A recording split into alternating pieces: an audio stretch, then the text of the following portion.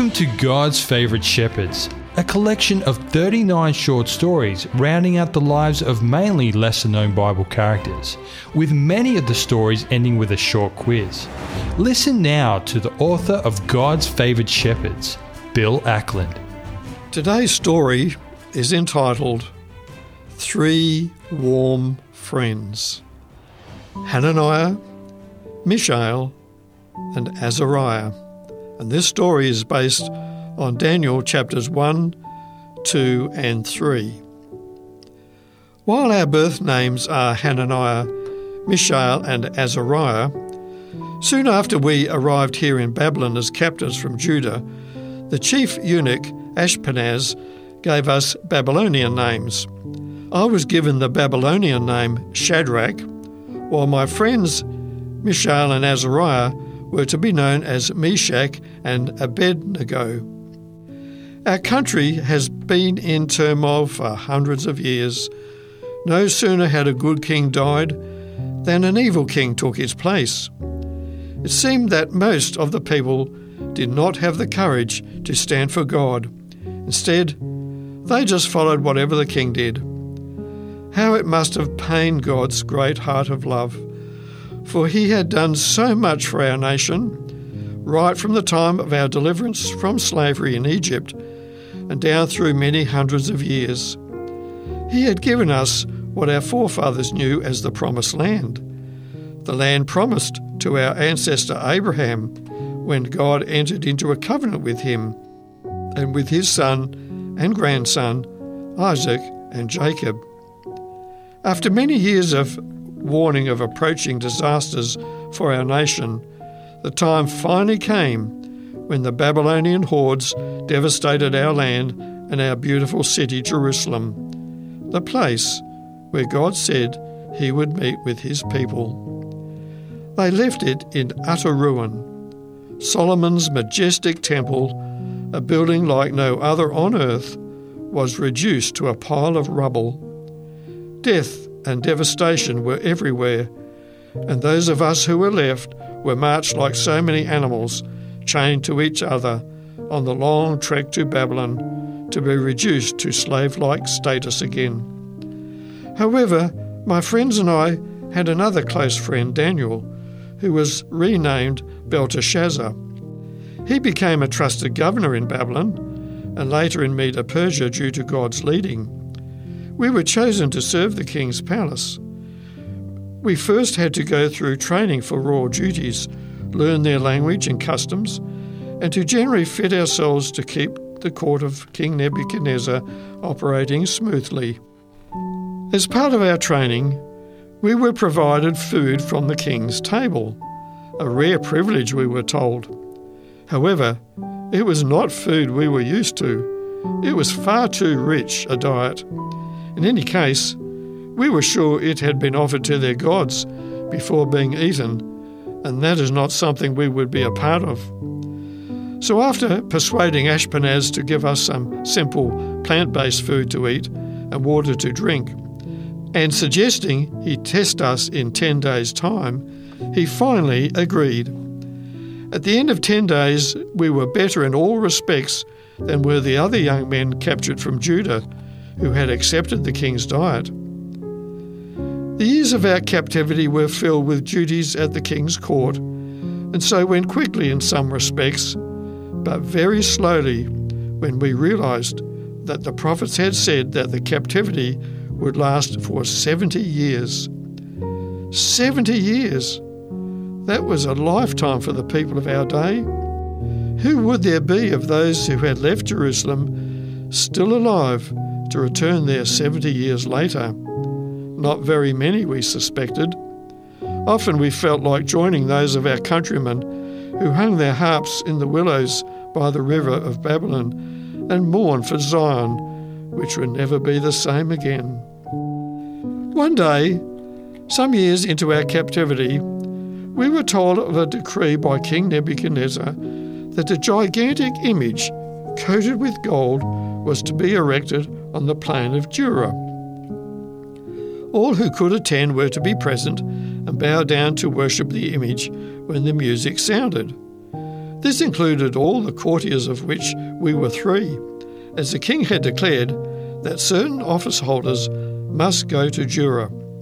Our mutual friend Daniel was elsewhere in the empire at the time, so did not attend. Never had we done such a thing in our young lives in Jerusalem, where the worship of the true God was centred, and we had no intention to change now, even though we were not a free people who could do as we pleased. As part of the king's decree, the harshest penalty for anyone disobeying his order to bow down to the music when it sounded was that they would be thrown into an especially constructed furnace, as hot inside as a brick-making furnace. Anyone thrown into such a furnace would soon be reduced to ashes. However, that still did not worry us. We determined to have only the great Creator as our God, come what may. When the day came for the public show of obedience to the king, the people assembled there were told when to stand. At a sign from the king's deputy, the music struck a loud chord, signalling that everyone must drop to their knees. Well, they did, except the 3 of us. We soon were spotted, as it was not difficult to see 3 people standing when everyone else had bowed down to the ground.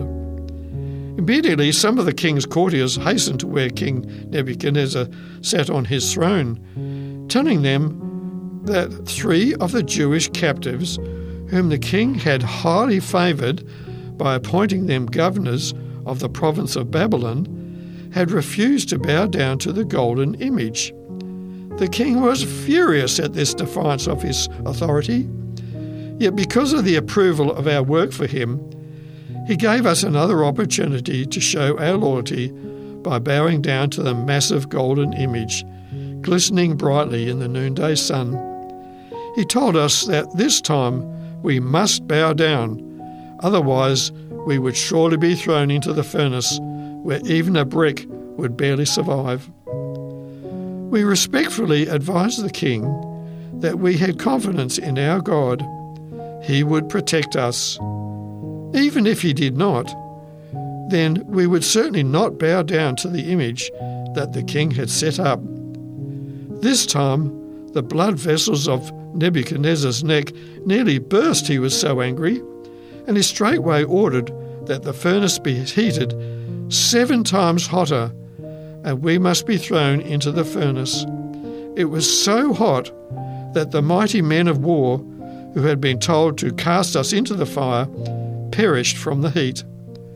I cannot tell you what was going through our minds as we were roughly picked up and thrown into the furnace, though.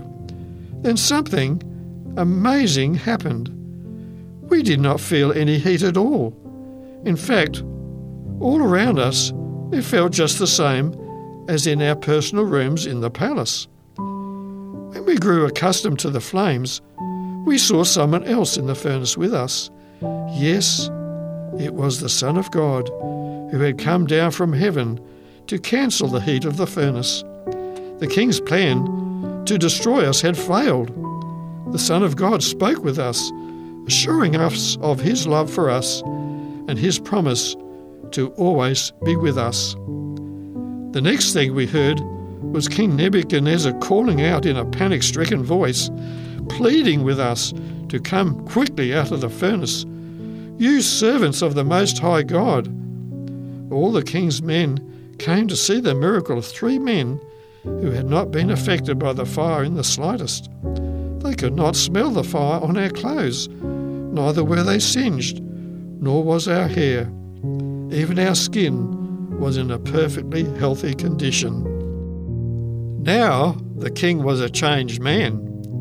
He immediately issued another decree saying that if anyone spoke against our God, they would be cut into pieces and their houses burnt to the ground. Of course, we did not agree with that, but we could see that it was Nebuchadnezzar's way of acknowledging how great is our God. He had power over the most powerful king on earth in our time. After we had gone back to our quarters in the palace, we discussed until well into the night what had happened that day. We all came to the same conclusion, that God is a God of love and kindness. He doesn't force us to obey him. We have learnt that giving our love and loyalty to him is the best thing to do in every way. For not only does it give us a sense of oneness with him, but it is so very reassuring that he has the power to deliver us from out of trouble if he chooses to do so. We are glad that we chose to serve God in our childhood and youth. We are even more determined to serve, honour and love him for the rest of our lives, whether these are short or long. I hope you too, when you hear of our experience as captives in Babylon, far from our homeland and that once beautiful city of Jerusalem, the place of God's choosing, set on a high plateau in the land of God's promise. I have a short quiz for you now.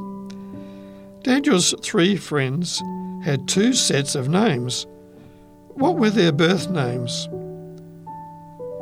What were their names given to them at Babylon?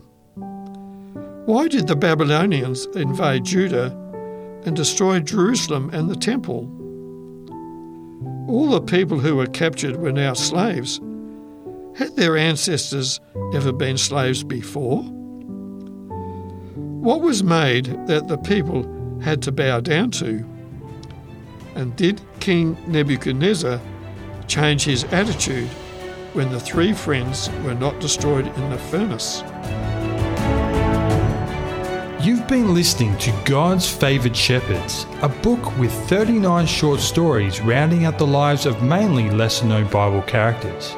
If you have any comments or questions, or to obtain a copy of this book, give us a call within Australia on 02 4973 3456 or send an email to radio@3abnaustralia.org.au. We'd love to hear from you.